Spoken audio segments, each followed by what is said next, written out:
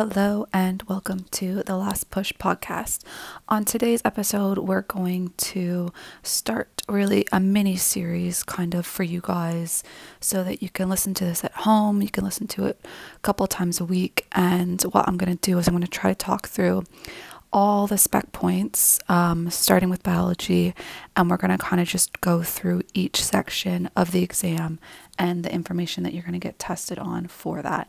So this is geared towards anybody really who's trying to do some self-study at home, anybody in year 9 trying to get up a little bit ahead, anybody in year 10 who's trying to do a little bit of revision for their paper 1 and potentially thinking ahead for paper 2 content, which realistically they're going to start doing. You guys are going to start doing next year, but just so you can get a little bit ahead. And anybody else who's really just trying to do a little bit of more prep for their GCSE exams.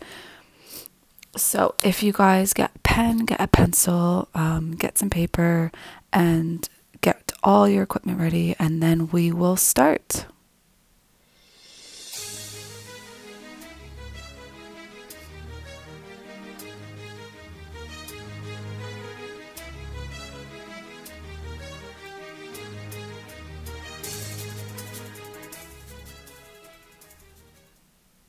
Okay, hopefully you've got all your equipment ready and you guys are ready to rock and roll.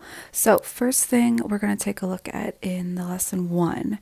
The first part of your exam is all about cell biology, and it's really, really important for you to have those fundamentals in cell biology in order for you to be successful. The harder questions for you to be successful on your biology paper 2 as well, because some of these topics can come up again and again. So first thing on your specification that you guys need to know about in terms of cell biology is the start of cells, which is knowing about eukaryotic cells and prokaryotic cells and knowing the differences between them. So the first thing I like to start thinking about is if you actually think about how the evolution of the world, evolution of our planet. Most of you know that humans didn't exist for a couple 100,000 years. We didn't exist. Trees were not actually there. The first thing that existed were your single-celled, really, really, really simple organisms. And these are your prokaryotes. And I like to think of it, how I like to remember it, is actually thinking about the word pro. Pro typically comes from the word before, and it's things that have happened earlier. So prokaryotic cells are your earliest life forms, your earliest simple cells. And some of the facts that you need to try to remember about them is they are extremely small. They're smaller than eukaryotic cells typically. They've got no nucleus. That's the major thing that you're usually tested on, is the fact that prokaryotes have no true nucleus is usually what it's called, no true nucleus. So instead, they'll either have a single loop of DNA, which is really, really helpful because they can replicate and they can multiply quickly because of this, because they've got a smaller amount of DNA. It's a single loop of DNA. Or the key word that they sometimes like you to use is plasmid DNA.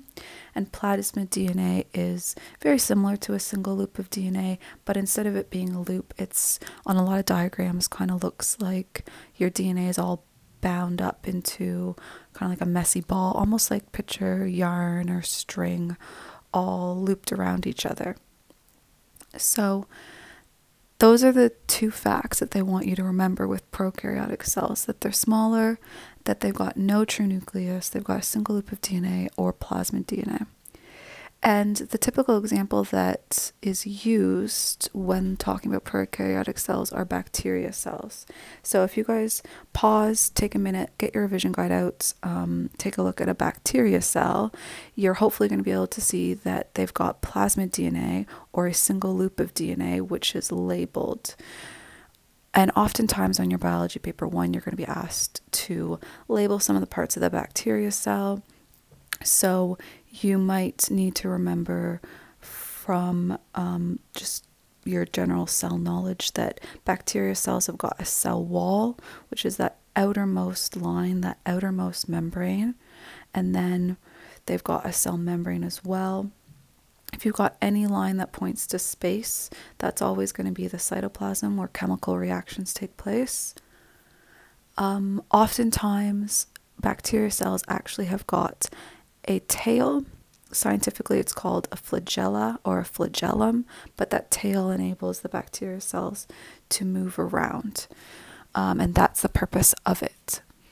So those are your prokaryotic cells, and your eukaryotic cells are what came after in terms of the evolution of development, the evolution of cells, single-celled organisms. Then we have multicellular organisms where your first plants started being developed. And eukaryotic cells typically are going to be your plant and animal cells, and they're always a little bit larger, and they do have their DNA in a nucleus. That's the main thing, and then one of the main differences between eukaryotic and prokaryotic cells is that they do have their DNA in the nucleus. So in terms of eukaryotic cells, you need to know that a cell is the simplest life form. They're extremely small. You need microscopes to see them. And you need to know that inside of a cell, they have got components called organelles. And each organelle inside a cell has a different function that will help that cell work and be able to function properly. So in terms of eukaryotic cells, there are 8 total that you need to know. 5 of them are in animal and plant cells, and 3 of them are in plant cells only, because plants do different things to animals, so they need 3 specialized organelles to help plants survive. So the next thing we're going to do is we're going to take a look at those 8 organelles and what their functions are, because this typically this always comes up on your biology paper 1. You can sometimes see it crop back up again on paper 2, but it's really, really important for you to have all 8 of these memorized and for you to know them quite well so that you can get those easy marks on that exam. So first thing I want you to do is I want you to take a pause. I want you to get up a diagram on your phone, your iPads, your computer, or using your revision guide. I want you to get up a picture of a animal or plant cell so that when we're talking through this, you actually have a visual in front of you. So have a quick pause and get that.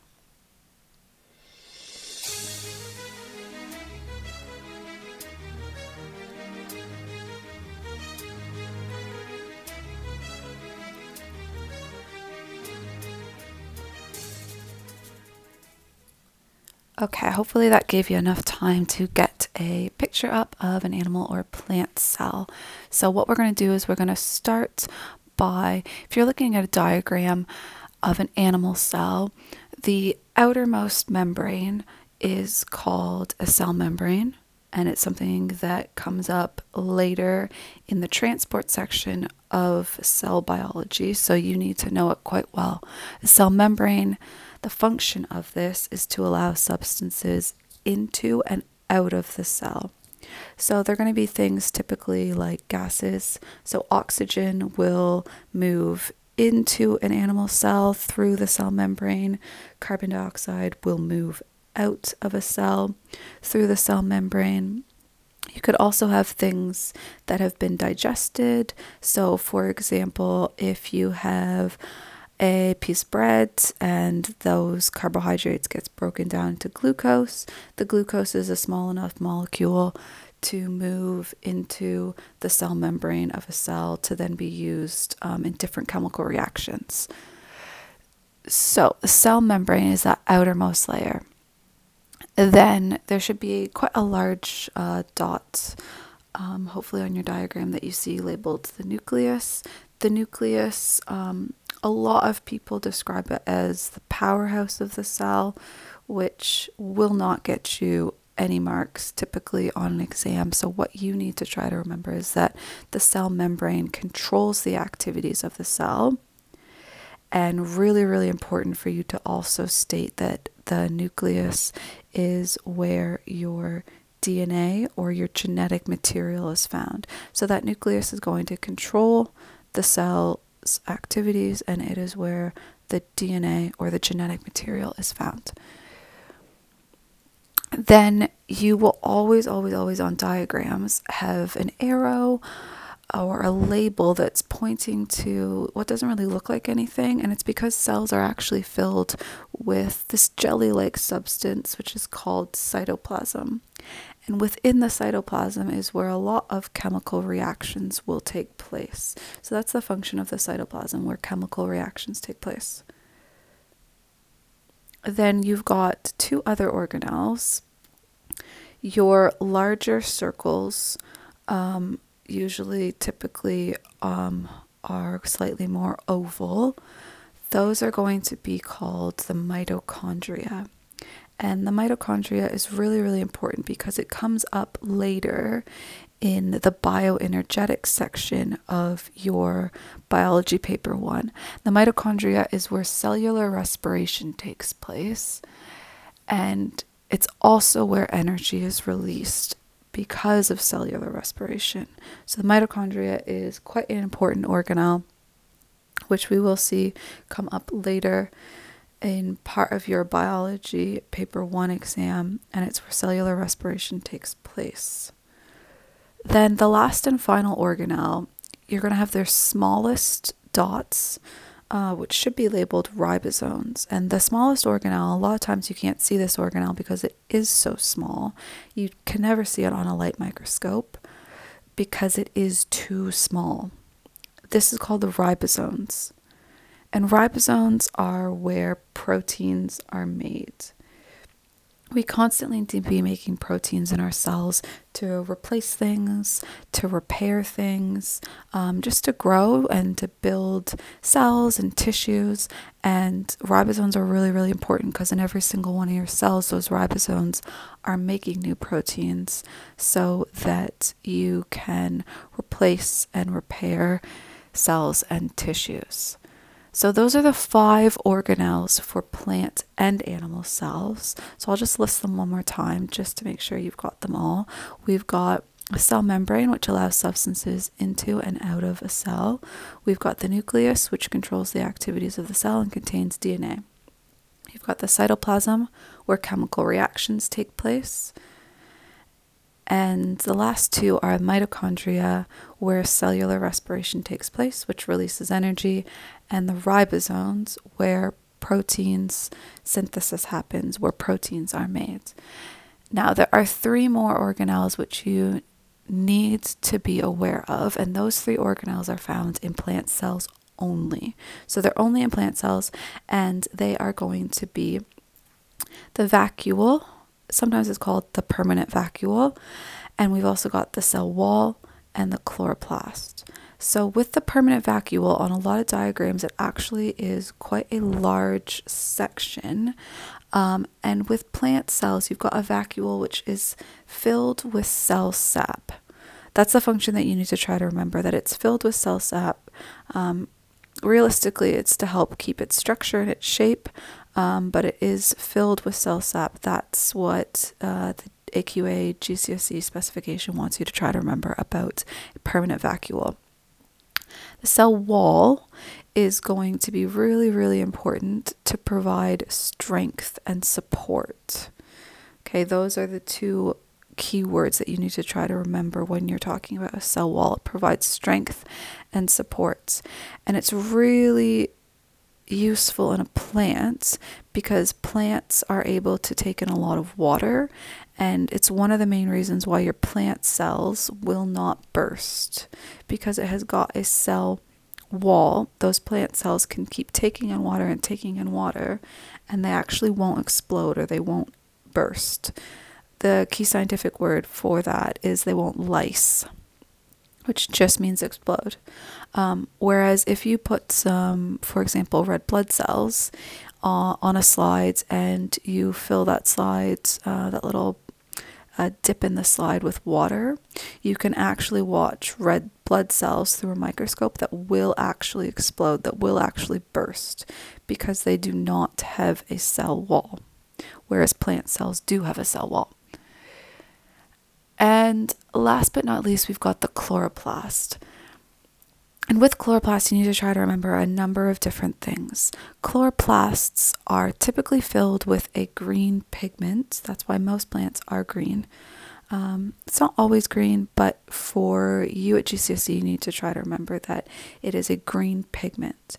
The green pigment is called chlorophyll. And I like to really emphasize the fill part because chlorophyll fills chloroplast.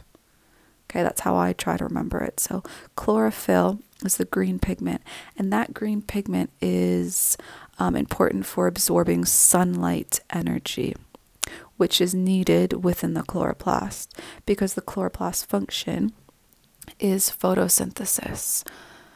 And photosynthesis, I like to break it down in terms of the two words and start thinking about the two words that can be broken down in the actual name. Photo, when you think of photo, you think of flash, you think of light. And the second word, synthesis. So if you're synthesizing something, you're using the light, the photosynthesis. You're synthesizing light energy, and that plant is going to be synthesizing light energy along with water and carbon dioxide to produce oxygen and glucose. The glucose can then be used in the plant to get converted into starch and to be stored later to be used for energy and organs and things like that. When I mean organs in a plant, I'm talking about root vegetables, I'm talking about flowers, so that glucose can be used to grow and build things within a plant. So those are your 3 plant cell only organelles. We've got the permanent vacuole, which contains cell sap. You've got the cell wall, which provides strength and support. And you've got the chloroplast, where photosynthesis takes place. And it's filled with chlorophyll, which helps to absorb sunlight energy in the endothermic photosynthesis reaction, which comes up later alongside respiration in the bioenergetics section, which is one of the last sections in your biology paper 1. Now, next thing we're going to take a look at is specialized cells, and it's just really quickly. You just need to know that cells have got specialized features on them really to help them with their function and what they do. So some of the typical ones would be with an animal cell, you've got a sperm cell, which, like a bacteria cell, has got that tail, that flagella, which helps it move. A sperm cell also has got digestive enzymes in its head to help break down the wall of the egg for fertilization. And it's also filled with some extra mitochondria to release more energy to help it move. You've also got things like nerve cells and muscle cells, which are slightly adapted and slightly different to your typical animal cells for their function. So nerve cells are long and elongated to help transmit really quick electrical signals throughout your body so that you can do things like reflex actions, which come up in your biology paper too. And in terms of plant specialized cells, you've got things like root hair cells, you've got xylem and phloem, which are specialized vessels to help transport water, minerals, nutrients up and down the plant. And the root hair cells they come up quite a lot. Oftentimes you're asked to describe or talk about root hair cells when answering questions. And root hair cells are specialized because usually they've got an elongation on them, which helps increase the surface area to help absorb more water in the roots. Because the roots of plants, their main function is going to be taking in the water so that the water can move up the xylem to get to the leaves for photosynthesis.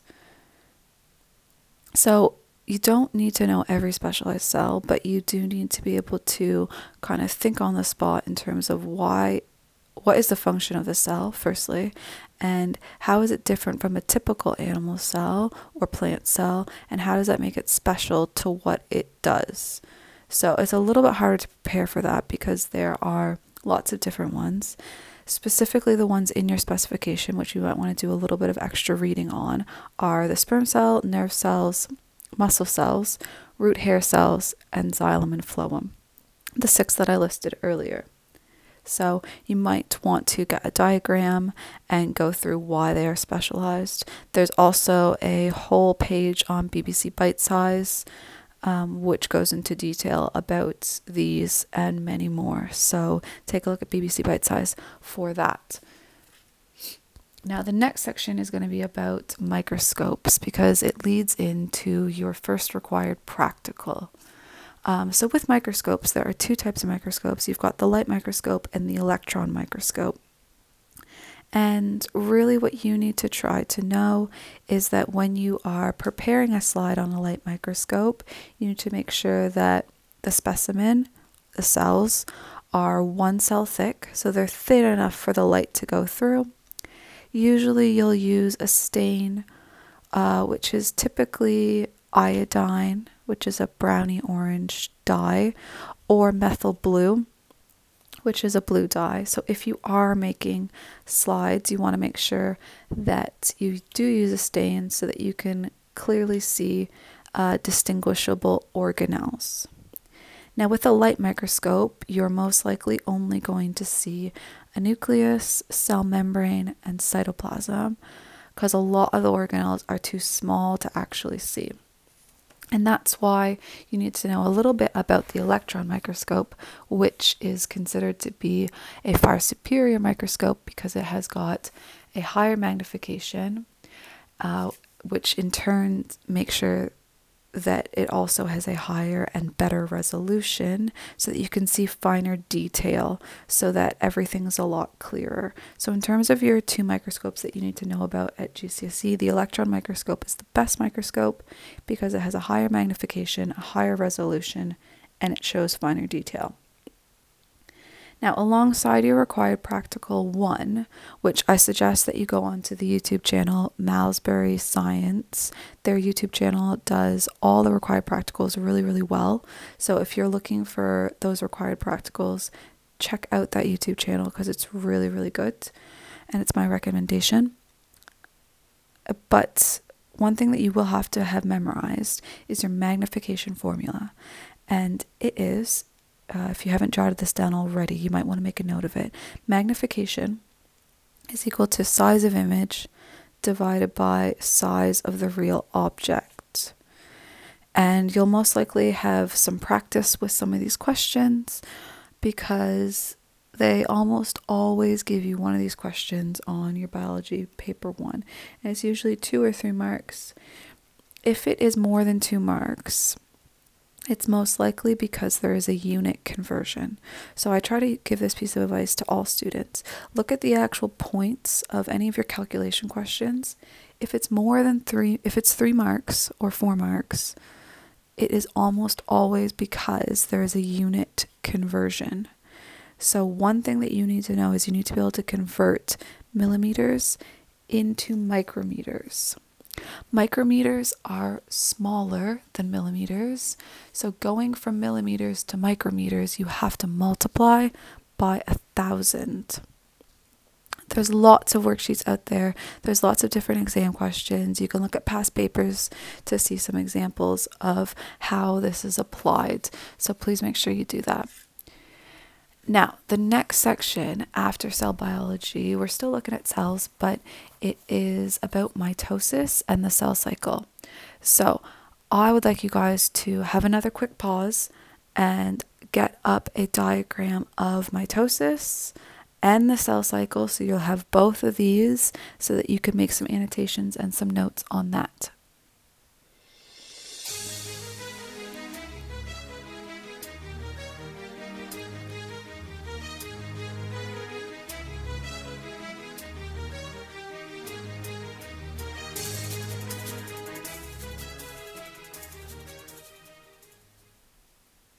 Okay, ladies and gentlemen, so taking a look now at mitosis and the cell cycle.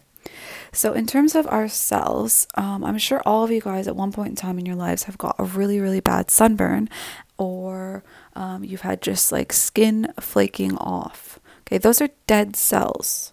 Okay, every time your skin peels, those are dead cells that are actually being replaced by new cells that have grown underneath. And this happens within our bodies. All of our cells have got an expiry date, essentially, and all of our cells do need to be replaced. So your red blood cells, your white blood cells, your liver cells, for example, cells within your digestive system, all of those cells and tissues need to periodically be replaced. So the main reason that mitosis actually happens, there are 3 reasons. It is to repair or replace old and damaged cells and tissues. Those are 2 reasons. And the 3rd reason is for growth. And how I always just simplify this, and it just makes sense if you think about it. When you were first born, are you still the size that you were when you were a baby, when you were first born? The answer is no. The answer is no, because you've grown. Parts of you have actually grown. So same with plants. If you think about plants, if you think about a small baby plant when it's first a sapling compared to a large oak tree, that oak tree wasn't always that size. And it's because of mitosis. It's because of cell division. So what you need to be familiar with is not mitosis in so much detail. You do have to know the differences between mitosis and meiosis, and that is in your biology paper too. But in terms of the cell cycle, you need to know that every cell goes through its own cycle. And within that cycle, there are 3 stages that you need to be aware about. The first stage is, I like to think of it as a kind of a preparation stage before the cell starts its dividing stages. And the first thing that needs to happen is before the cell even thinks about starting to go from 1 cell to 2 cells, it needs to grow. So that's the first thing that happens. It needs to grow a little bit. And then everything inside the cell needs to double. So how you get full marks for this is there are 3 things that happen in stage 1. The cell will grow, the DNA will double, and the organelles will double. So those are the 3 things that happen in stage 1. Stage 2. Now, if you're looking at a picture of mitosis, you want to look at the cell diagram where all of those X-like structures called chromosomes are lined up in the middle. And then after that, you're going to see that half of them are pulled to one side and half of them are pulled to the other side. Because in stage 2, what you need to be able to remember, what you need to be able to write down when answering exam questions, is that chromosomes are pulled to opposite ends of the cell, or chromosomes are pulled to opposite poles of the cell. And that's what happens in stage 2. Stage 3 is where the cytoplasm and the cell membrane will fully separate. So you go from 1 cell to 2 cells because the cytoplasm and the cell membrane is fully separated, and the key word for this is cytokinesis. So reasons for mitosis, reasons for the cell cycle is for growth, to replace and repair old damaged cells and tissues, and it involves 3 stages. The first stage is for the cell to grow, for the DNA to double, for the organelles to double. The second stage is actually labeled mitosis, and that's where the chromosomes are pulled to opposite ends of the cell. And stage 3 is cytokinesis, and that's where the cytoplasm and the cell membrane will fully separate, forming 2 new genetically identical daughter cells. Okay, they're usually called daughter cells.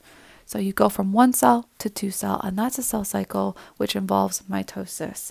And this does come up again later in biology paper 2. So this one's quite important for you to remember, because in paper 2 you'll have to know mitosis compared with meiosis. So we'll take a look at that later in another episode. Now, the next thing you guys need to know about is there are 3 types of stem cells.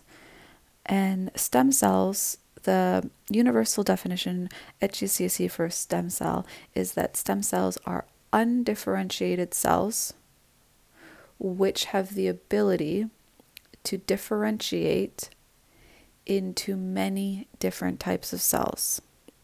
What I mean by that is that if you have a stem cell, it's not specialized. It, for example, doesn't have a flagella. It, for example, doesn't have additional mitochondria. It's just a bog standard cell, which isn't specialized because it's not a white blood cell yet. It's not specialized because it's not a red blood cell yet. It doesn't have its function. It doesn't have its job. So it can and it will be able to, through cellular control, be able to differentiate into different cells. And there are 2 animal cells that you typically need to know about, 2 animal stem cells. The first one is called an embryonic stem cells. And embryonic stem cells are really, really important because they are the developing embryo, the developing baby. So when a sperm and an egg fuse together during fertilization, and you've got a hollow ball of around 20 cells, so before the baby starts differentiating and specializing, before the baby starts looking like a baby, you've got embryonic stem cells. And those embryonic stem cells can, in a lab, get separated out and can get used to actually form cells and tissues to treat things like diabetes, to treat things like paralysis, to help cure diseases. So that's what they're using embryonic stem cells for in the lab. And adult stem cells are used also to treat illnesses and diseases, but adult stem cells come from already developed humans, already developed organisms and animals. And where you get these adult stem cells is from the bone marrow. And the disadvantage of using adult stem cells is that they can only differentiate into some cells. They cannot differentiate into all cells. So embryonic cells are slightly more beneficial because of that. But with adult stem cells, you have consent to take the cells. With embryonic stem cells, you don't have consent and you are destroying a potential life. So that's one of the disadvantages. Now with plant cells, plant stem cells, we talked about earlier a plant sapling versus an oak tree. So if you think about a tree will grow. Typically think about where the tree grows, and that's usually where your stem cells are. At least at GCSE, really what you need to try to remember is that you've got plant stem cells that are found at the tips of the roots, so the bottommost part of that plant, the tips of the roots, and the tips of the shoots. So think about springtime, think about trees that have those new buds, those fresh flowers. Those would be the tips of the shoots because they're growing. And these have got a specific name. They're called meristems. So meristems are plant stem cells. And it's usually not very many marks on an exam, but it is still really, really important for you to try to remember. So meristems are your plant stem cells. Now, the very last section of your cell biology for your biology paper 1 is labeled transport. And what you need to try to remember is that there are 3 types of transport. When I talk about transport, I'm talking about transport of substances, transport of molecules into or out of cells generally, or tissues. So we're talking about gases, for example. Typical gases that you need to try to remember: oxygen, carbon dioxide. Then we're also talking about larger molecules like water, H2O. We're talking about glucose, which is a product of digestion. You're talking about amino acids, which again is a product of digestion, which will help build proteins in you got it, ribosomes. So Transport is the movement of substances, and there are three specific types of transport that you need to know. The first type of transport is called diffusion. The second type of transport is called osmosis, and the third type of transport is called active transport. Now, you might want to get some diagrams to look at some of the differences between this. I'm going to talk you through what you need to have memorized and what you need to really, really be comfortable with, because they'll give you lots of different examples on your exam. So diffusion is the first one, and it's the typically called the simplest form because it's small molecules, small substances, and the definition for diffusion is the movement of substances from an area of high concentration to low concentration. So, for example, oxygen moving into a cell, or carbon dioxide moving into a plant cell for photosynthesis. So these are typically gases that are moving into and out of cells for respiration or for photosynthesis. We could also think about the lungs. So if I breathe in some oxygen, oxygen is going to move down my trachea, down my bronchi, into my lungs, into those tiny air sacs called alveoli, which we'll look at in more detail on the second episode, which is organization. So that oxygen is able to diffuse from my lungs into my bloodstream, because there's a higher concentration of oxygen in my lungs than in my bloodstream every time I breathe in, because I'm refilling those alveoli sacs with more oxygen to move into my bloodstream, to move into my cells via diffusion for respiration in my mitochondria. So start trying to think about how these things are used, because then you can start linking it all together. So, simple definition of diffusion is the movement of substances from an area of high concentration to low concentration. It is a passive process. All that means is that it doesn't require any energy. It goes along the concentration gradient, so it goes in its natural flow from high to low.